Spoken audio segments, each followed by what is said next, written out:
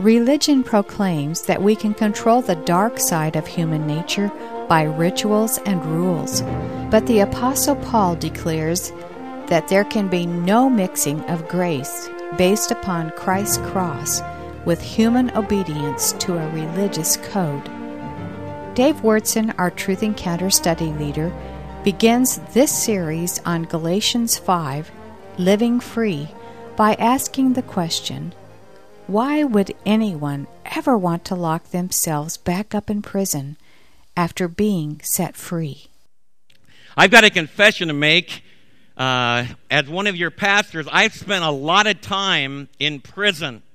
In fact, if you want to name some of the units down in Huntsville, like the Holiday Unit, the Eastham Unit, the Walls, even right here in Venus, right down here, the state prison in Venus, I've spent quite a bit of time down there. I can describe, I remember the first time I went into the Eastham Unit, going through those great big, there's kind of a double barbed wire, and up on top of these maybe 20-foot tall barbed wire fences are double circled razor blades, sharp as a razor blade, circles on. You look down this long row, this long barbed wire wall, and you see this guard tower, and you see a guy holding an automatic weapon, and there's something unsettling about going through that no man's land, and you walk into the holding area. You got to take out all of your metal stuff and leave it all there, and then you go through these metal detectors, and then the door is slammed. This great big heavy steel door slams behind you. In the Eastham Unit, where they have, it's like just like the old-fashioned prisons on TV, it's got about 3 or 4 big levels of prison cells. And I remember being up at the third level and getting in with a prisoner, and then the gate, the bars go through for the whole level, and it just shuts on you. And you're confined, you're enslaved. I mean, you're not going anywhere. And it was a great place to witness, and I trust that all of you will have that opportunity. And before you decide you need to run a background check on me and not let me work with any Awana kids or Promised Land kids, all of my time in prison had been with the Bill Glass Crusades. And in October, Bill's going to come and speak to us. And one of the thrusts that we want to have for this fall is we'd like you to go with us right here down in Venus. Some of you guys can go with us into Venus, the prison there, and some of you ladies can go to the prisons around the Dallas-Fort Worth area. I know you're scared to death, but it's the greatest place in the world to witness because you're locked up with people. They can't go anywhere. They have to talk to you. And so we really want to encourage you to do that. But what I want you to stop and think about is one of the greatest, most awesome feelings I've ever had is after being, for example, say about 8 hours in the Eastham Unit, which is an old prison in Huntsville. And you eat this horrible food. I mean, I can't even tell what it is. Jerry Wofford and I, a friend of mine, we died laughing one night. I think we were under stress, but we laughed for about 2 hours because we could not figure out whether it was gravy or syrup, maple syrup. And that's a bad food when you can't tell the difference between maple. He swore it was maple syrup, and I swore, no, that is gravy. And it was horrible food, and, walking these long lines. Everybody has to walk. There's a stripe on the side of the cement floor in the hallways, and all the inmates walk on the other side of that line, and you've got to walk on the other side of the line. All these things you have to pay attention to, and there's just nothing like at the end of a Bill Glass Crusade. Unlike the prisoners, you get to walk out of the Eastham Unit, get to walk through that holding cell. You get to walk out through that double barbed wire fence, walk through those big gates, and out into the parking lot, man, you can go to McDonald's and eat real food, or, that's not true, but you can do whatever you want to. What I want to talk to you about today is the prisoners tell me that one of the greatest days of their life, and my freedom after only a day in prison, is nothing compared to what they experience when they walk out after 20 years in prison. Down here in Venus is one of the final stops. When you're in the Texas State Department of Corrections, they move you all over the place. And so you're in Huntsville, then you're down in Lake Jackson, and then you're up here. But Venus is one of the final stops. So when you talk to prisoners here, one of the things that you enter into is they're all anticipating and they're excited. Pretty soon, they're going to get out. And when they hand them just a little bit of money to help them on their way, they are able to put on civilian clothes and they walk out. the prisoners tell me that that is one of the most incredible, awesome days of your life. Now, can you imagine a prisoner that's set free from the Venus prison, but they go back about 8 o'clock that night and they knock on the door saying, I want to go back in prison? That would be crazy. Why would you ever want to do that? And that's what the Apostle Paul wants to talk to you about in Galatians chapter 5. I want you to turn to Galatians chapter 5. The church of Galatia was founded by the Apostle Paul on one of his missionary journeys. It's in central Turkey, what's now modern Turkey. The Apostle Paul declared to them that Jesus Christ died on the cross for their sins, that Jesus Christ rose again. He told them about Jesus could deliver them from their sin. And the power of the Spirit came upon these pagan Gentile believers. And they were born again into God's family. They were transformed. The Holy Spirit started to move. Miracles took place, according to Galatians chapter 3, among them. I mean, there was excitement in the group. I pray that that's your story. I pray that every one of you has come to a moment in your life. I don't think it's that important that you know the exact date, the exact time, but I do feel it's really important that you know for sure that you have put your confidence, put your trust in the good news about Jesus. That you really are resting in the fact that Jesus paid the penalty for your sin.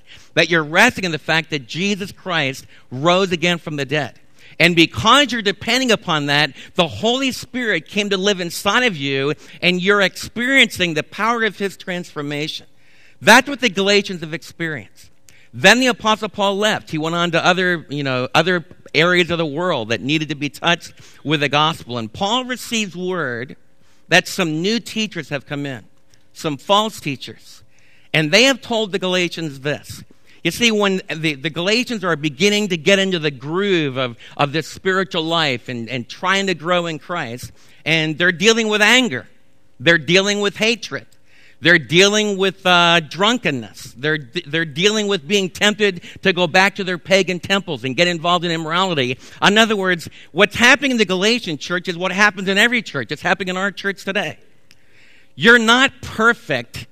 You're not totally Christ-like yet in your daily experience. Before God, by grace, you receive the gift of righteousness, but in your daily life, you're struggling with sin. You're struggling with habits that you can't overcome. And that becomes a big question. Okay, we're saved by receiving the gift of Jesus' Spirit coming to live inside of us.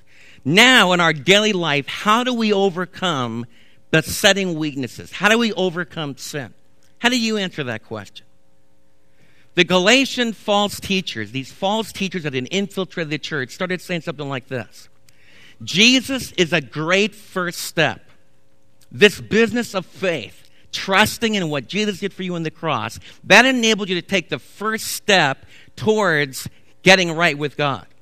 But if you really want to overcome and live righteously and live obediently and live morally, if you want to walk according to the book of virtues, then what you need to do is you need to become Jewish.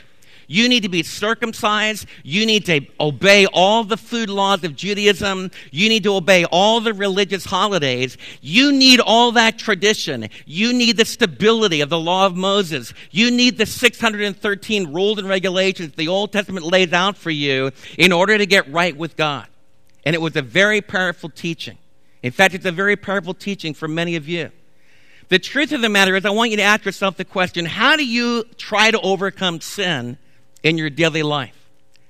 And what do you believe is necessary to really become the new person that you have in Christ? And the Apostle Paul is really exercised because these false teachers are trying to mix, trying to get right with God by law and trying to get right with God by grace. And what he's saying is that they're very much in danger of slipping back. And he starts out with something incredible. In fact, in my own upbringing, I often think if you asked me as a little kid of about 10 years of age, you said, Jesus Christ, what would have I thought of? And I think I might have thought of, well, it means that I can't see the Walt Disney movies that come out. That was a really big, troubling thing for me. They've come out with all these great Westerns when I was a little kid, but I was in an environment where we weren't allowed to go to the movies. I know that seems really strange to you, but man, that was an absolute no-no for some good reasons. Most of the movies that we go to are lousy. Most of the movies are filled with the world. So they came up with a rule, thou shalt not go to the movies. You've all noticed like I'm paralyzed when it comes to dancing because I was raised as a kid that dancing was the devil's playground. And man, that was one of the worst things you could ever do. So that was another rule. Thou shalt not go to the movies, thou shalt not dance. When I came to Midlothian, I thought all the original members of our church were sinners because they all smoked. In fact, when we started our church, I would speak in this first hour and over there on Overlook, and then we'd have a break, and then we'd have a question and answer time, and about 3/4 of my congregation went out and smoked on the front porch. And I was taught, thou shalt not smoke. I was also taught, thou shalt not hold hands, like you were not allowed. Can you imagine that? Like when you were dating, you were not allowed to hold hands. So in the Christian school where I went, we developed all kinds of cool ways to hold hands underneath the hymn book. It's amazing what you can do underneath the hymn book. And a whole bunch of this whole idea of Christianity, if you mentioned Jesus Christ, it meant thou shalt not do this, thou shalt not do this. How about you? When I mention Jesus to you, what do you think of? And what I want you to think of is I want you to think of freedom. I want you to think of free at last. Because Jesus is the ultimate deliverer. You say, Dave, where do you get that from? Look at Galatians chapter 5, verse 1. Turn over to Galatians, and Paul says, you have been called for freedom. The reason that Jesus saved us was to set us free. The whole purpose of Jesus being in our life is for him to liberate us. Christ has set us free so that we could live in freedom. The Apostle Paul says it is for freedom that Christ has set us free. Stand firm then and do not let yourselves be burdened again by the yoke of slavery. Now, if I ask a college university freshman what it means for them to be free, they think it means that I can go out and drink till I'm totally plastered. They think it means that there's no mom and dad that have a curfew on me. They think that it means I can experiment sexually with all this wonderful opportunity for the next 4 years during this in-between time in my life. That's the way a university student interprets freedom. Paul says that will enslave you. You'll walk back into prison. There's a really good chance if you live like that, if you get too drunk, you'll hurt your liver, and your body will be enslaved because you're not as healthy as you ought to be. There's a good possibility if you break all those rules about sexuality and you engage in illicit sex that you're going to get sick as well and you're going to be destroyed emotionally. So one of the things that Paul would declare to you is to that university student, you think you're free and you define freedom as doing anything you want to do, but in fact, you're going to be walking back into a spiritual Huntsville. You're going to be imprisoned. If I ask a business person what it means to be free, they think in terms of, well, it means that I'm free to invest. It means I'm free to travel to another state and carry on business. It means that the government will have a laissez-faire attitude and I can make all the investments I want. It means a tax cut. So a business person thinks about freedom being a government and a whole economic situation that lets them do what they want to do. If I ask down in South America, when I've gone to South America, some of those countries are being torn apart by guerrilla warfare. And what's happened is that there's a tyrant that's ruling one of the South American countries. And the guerrillas get out there in the forest, in the jungle, and they attack the tyrant. And I ask them, what does freedom mean to you?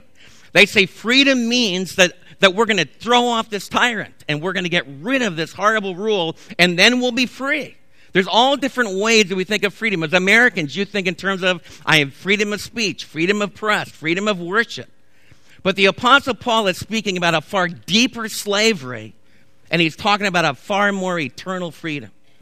In fact, the Apostle Paul, contrary to the way we think, started out chapter 1 by saying something like this. Jesus delivered us from this present evil age. Jesus died for us that he might deliver us from this present evil age. The Apostle Paul is telling us something that you really need to get a hold of. That we're living in an enslaved territory. The dominion of this present world is under the power of the evil one. That's why Katrina's rumbled across the Gulf of Mexico. Yes, God is ultimately in control. God's the creator of nature. God's the one that ultimately is writing the story. But the scripture teaches that there's a terrible violence in nature because of our sin. And that's why Katrina rumbles and just destroys and just plasters everyone and changes everyone's life. The Bible also teaches that when we look at the world system, we look at governments, we look at what's going on in the world, we look at the flow of history, there's this tremendous expression of evil.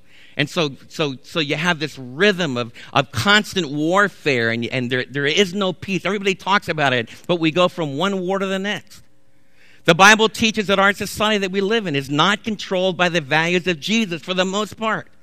It's controlled by evil. And one of the worst expressions of it is the fact that we're all under the curse of death. And that's why my phone rang yesterday afternoon, and Adela Gonzalez calls me, and she's crying as a grandmother. She just had a meal with her grandson. She's been praying for him for many, many years that he would begin to get his life straightened out. And they had a great meal a couple nights ago, and it looked like he was really beginning to get his act together. And I remember him as a little boy sitting at Leo and Adela's table and talking with them and sharing with them. And Adela tells me about 3 o'clock in the morning, early Saturday morning, he hit a telephone pole. 3 other people with him, and praise God, they're all right. But he's gone. That's the curse of death. And that shows you that you live in a present evil age. This world isn't good enough for you. It's not long enough for you. It's not going to make you healthy enough. It's not going to bring you enough pleasure. And one of the greatest lies that the evil one tells you is that it is. It is. And here's a dear 21-year-old guy, it's over. And you got to have something far more than just 21 years or just 8 years or just 75 years or just 105 years. We need to be delivered, and that's the great deliverance. And only Jesus can give us this great deliverance. It's the deliverance from this present evil age. I got news for you. Some of you say, man, you are getting old, and man, you're getting crotchety, and your mind's starting to go. Man, I've only just begun not to get crotchety. But I want you to know that, man, my best days are in the future, not behind me. Some of you are in the jaws. You're 48 years old, coming towards 50, both men and women. And you're scared. You feel this is all there is. And you're living for this present evil age. And you start reaching back, man. You go to a high school reunion, man. You start trying to recapture all of those, warm, fuzzy feelings you had in high school. You're living just for now. It'll make you make stupid decisions. It'll destroy your life. Because where life is really found is going on and becoming a grandfather. It's going on in aging. It's going on in playing the game of life that the Lord wants you to play because you know that the best is yet to come. That's the great freedom that we have in Christ. And your whole society is telling you, no, live just for now. Christ set you free from that. How do you handle the guilt in your life? How many of you have sinned this week? What do you do about it? Christ has set you free. One of the things that people have done for years is they go to religious people. They go into religious places. Why do they do that? Because it helps their guilt to feel better. It helps them to feel not so bad. And you also give a little money because maybe that'll work. The basic idea is this. You see, what a Jewish person said is, if you get circumcised, if you go and keep the high feasts of Israel, if you eat kosher food, and by the way, food becomes a big thing. It's a big thing in our church family. Some of your care groups fall apart because you can't decide what the diet's going to be. That's the old thing. That's what Judaism was. And if you're going to do that, become Jewish. But I want you to think hard about what you're doing. You start to be trapped. You start cutting yourself off from other people. You begin not to be able to have fellowship with other people. And that's what Paul was arguing against in the Galatian church. They began to be enslaved again by all these rules in their life, all this food they couldn't eat, all these places they couldn't go. Christ sets you free so you don't have to be in bondage to that. It's incredible freedom. Christ set us free socially. He says in Christ, in the early Galatian church, a slave owner would sit next to his slave, and when they met together in the body of Christ, they were totally equal. It's incredible. It said in Christ there's neither slave nor free. There's neither Jew or Gentile. In the first century, Jews had their kosher food laws. They had their pride of having all this tradition, and the Gentiles ate all this garbage from the Jewish perspective. The Jews and Gentiles couldn't even sit down to a meal together. But when Christ came, they were able to do that. All of that distinction religiously. I don't care what background you're from. You can be whatever brand you want to be in this room today. If you're in Christ, then you're in us. You're with us. And I want us to really believe that. Christ set us free. That's the freedom socially. There's no male nor female in the first century. Some of you ladies say, man, you go away to university, they tell you, man, feminism is where it's really at, and Christianity really held you down, and it's a terrible thing. Well, Christianity is going to teach you to respect your husband because that's the greatest need in your husband's life, and it will feed joy and security and love in your life. So the scripture will tell you that because a man he's very insecure. And so if he lives with a woman that constantly attacks him, there will be bondage in that relationship. So there needs to be respect. Vice versa. The wife really needs to be loved. She needs to know that her husband would die for her, and she needs to see evidence that he's dying for her in his everyday life. And Christ sets us free to do that. Feminism says, no, ladies, you can do it your own way. That's a bondage. It was Christ that said, in Christ, Paul, inspired by Jesus, said, in Christ is neither male nor female. He didn't mean that we were no longer sexually distinct from one another in this present life like some people are teaching. He said, no, but in Christ, if you're a female, you are loved by your heavenly daddy. You are cherished. You are gifted. Jesus has all kinds of plans for you. You can fly for him. If you're a man, you can do the same thing because in Christ, male and female are equal and in love before the Lord. What incredible freedom. The Apostle Paul says, it was for that kind of freedom that Christ has set us free. Stand firm, therefore. Don't allow yourself to be ensnared with the yoke of slavery. Paul's really concerned because there is great danger. There's great danger that we're going to go back. And so in the next few verses, he starts talking about a great, great antithesis. And I want you to get this. Because all of my life in Christianity, there's almost constantly a mixture of law and grace. I want you to look at verses 2 through 6. Saved by law, saved by grace. No middle ground. I want you to get this. You're either trusting this morning. Now listen really hard to me. One day you're going to stand before God. And your heavenly daddy looks at you and he says, why should I let you into my heaven? Now he's not going to have to do that, but it'll help the focus. How do you answer? One group of people, like if I'm Jewish, I answer like this. I've really tried to obey the law of Moses. I've kept the religious holidays. I've obeyed all 613 rules and regulations. The Apostle Paul lived like that for many years. He was a Pharisee of the Pharisees. The Apostle Paul would say, when it comes to that kind of Jewish legal righteousness, I did it. The Apostle Paul is saying, I know, like Paul's not talking from a distance about this. He lived almost all of his life trying to get right with God through his own self-effort. And that's what almost everybody I talk to does.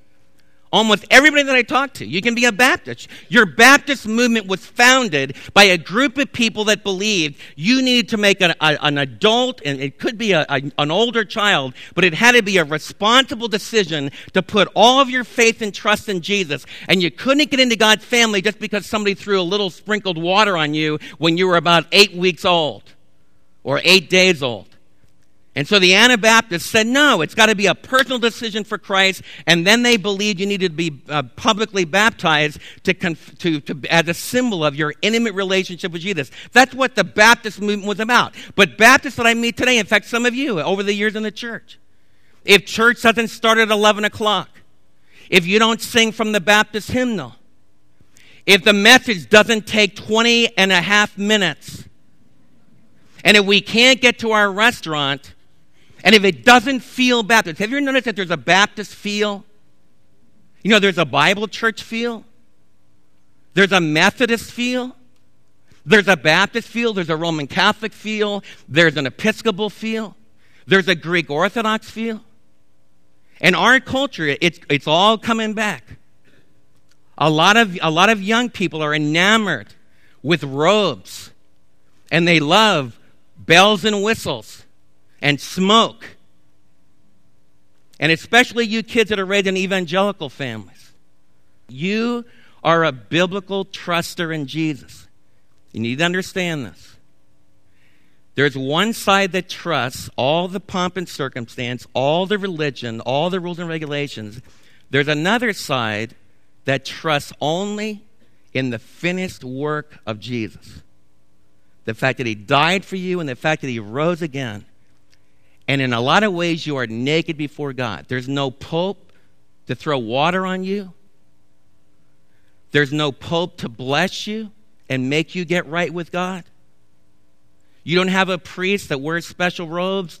You don't go into the room and put water, holy water, and make sure, sprinkle it on you so you'll be a little bit holy. All that stuff, Paul is saying, is a system of trying to get right with God by law. And you love it because it feeds your pride, and so do I. And it makes you feel safe, and it makes somebody else able to handle this God problem in my life. And Paul says, if you want to go that way, there's no middle ground. You've walked away from Jesus because Jesus is something totally different. You say, Dave, what are you talking about? Look what he says. He says, look here in verse 2. Look here, I, Paul, tell you this. If you allow yourselves to be circumcised, Christ will be of no benefit to you. I solemnly testify again to any man, if he allows himself to be circumcised, he's obligated to obey the entire law. Now, this is the point. If you want to try to get to heaven by law, then this is the rules. If you're going to try to earn favor with God, this is the rule. There's no grading on the curve. So you need to get this really straight, because some of you might be sitting there saying, I'm going to make it because I'm better than the person sitting next to me.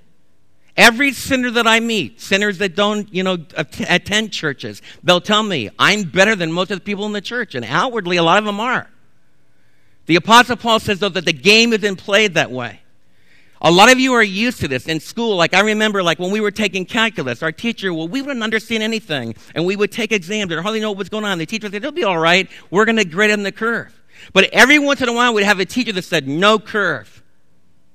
It's going to be the straight, objective facts. You're going to get exactly what you put into the test.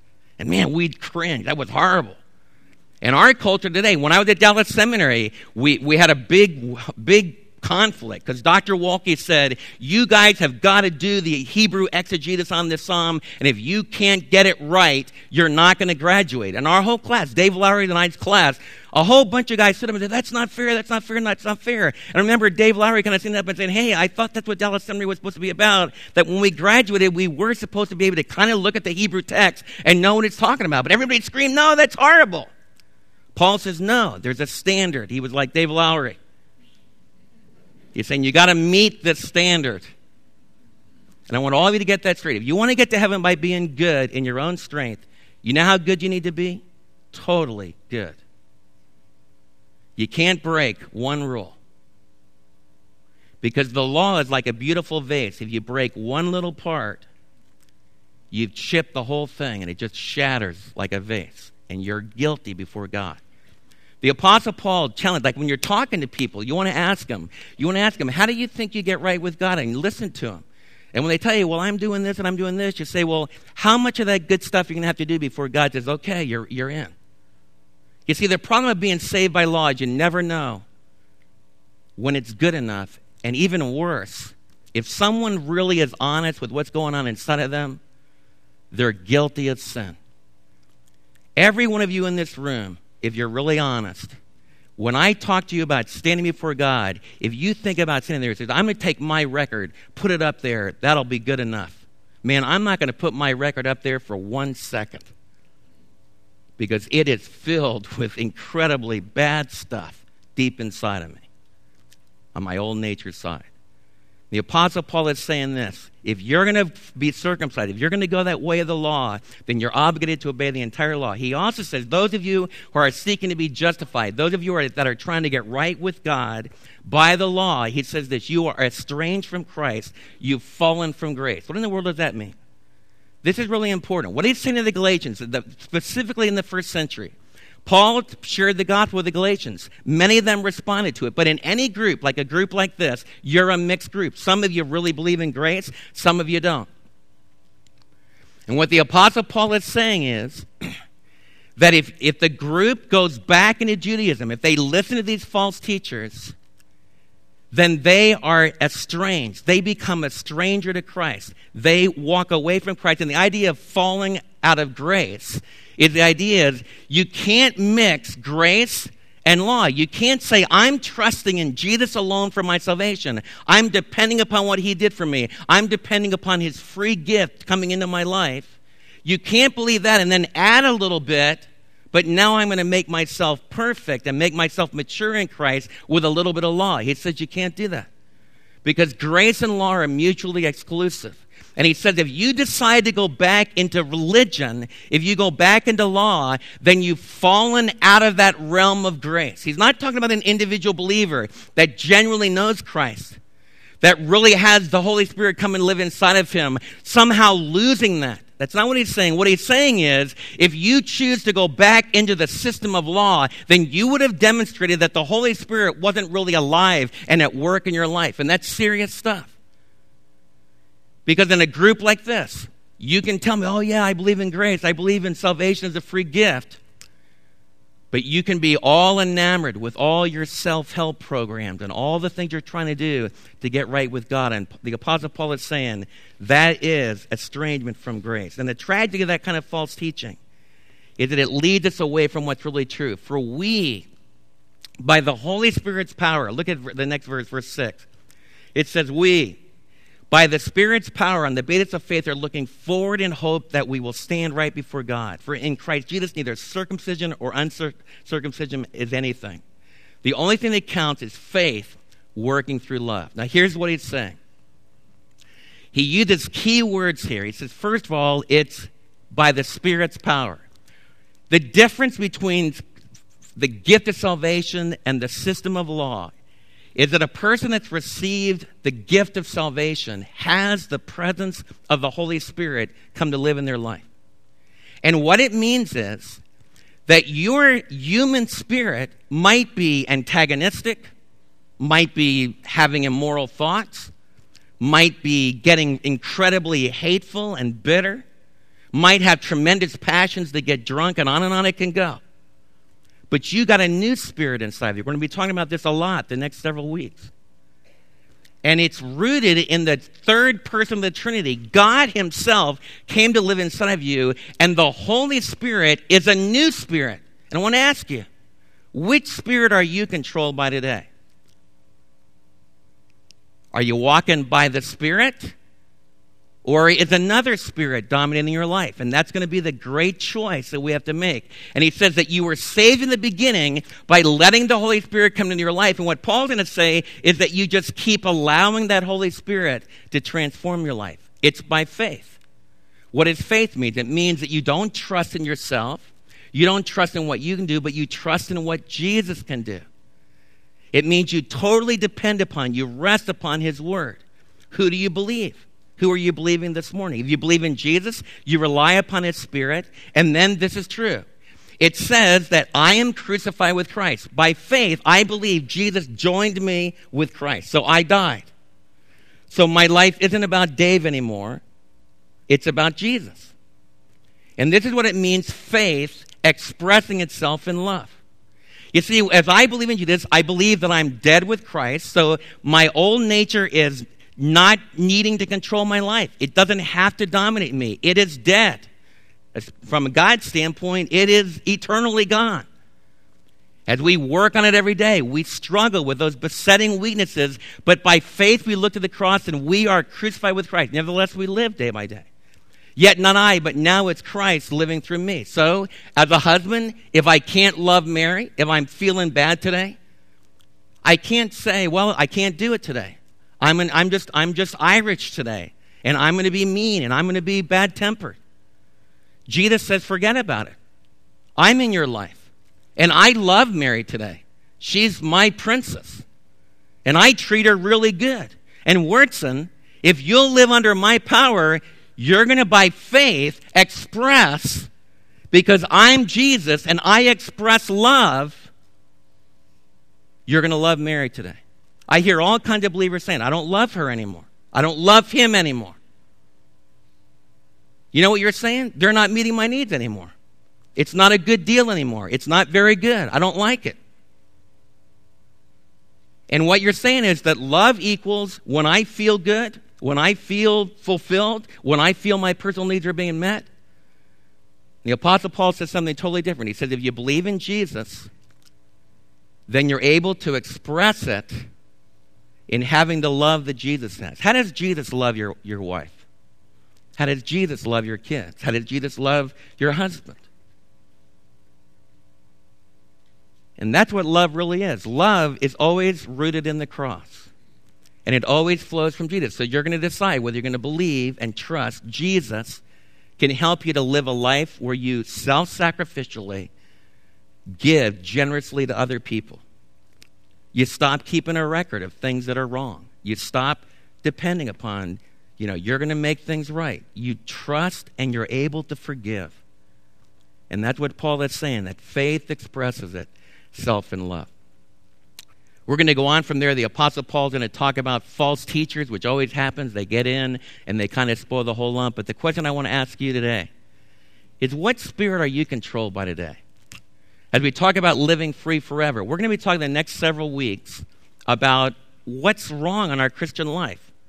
What's wrong in our daily life? Why? The truth of the matter is, Barna, who does all kinds of statistics, says that you all aren't any different than unbelievers. You lie just as bad. You break up your marriages just as frequently, if not more. You're just as bitter. In fact, a lot of unbelievers say that they'd rather live next to somebody else rather than a born-again Christian. Why? Well, some of it's just Satan's lie and deception. But some of it's because as American believers, instead of living by the power of the Spirit, we've started becoming all kinds of helps, all kinds of self things we can do. And it's not working. It's not working in our marriages. It's not working in our lives. And what I want to challenge you to do is, I think there's a big challenge over the next several months. Do we really believe that Jesus and his cross and his resurrection can change your life? How many of you really believe that Jesus dying on the cross for your sins and Jesus Christ rising again from the dead can actually make you a new person? Well, you got to decide. As you leave here right now, you decide what you believe about your life. And I'm not saying at all. Paul says we wait for the hope for righteousness. This is a process. Jesus isn't saying that just like that, you instantly overcome your hatred. You instantly overcome your problem with lust. You instantly overcome stealing habits or cheating or things like that. But what he's saying is that as you walk with the Holy Spirit day by day and you ask him to forgive you and you cling to the cross and you rely upon the resurrection power of Jesus, Jesus is saying that as you look back at your life, you'll see change, especially if you ask the people around you. I want to ask you as we close, are you mixing law and grace?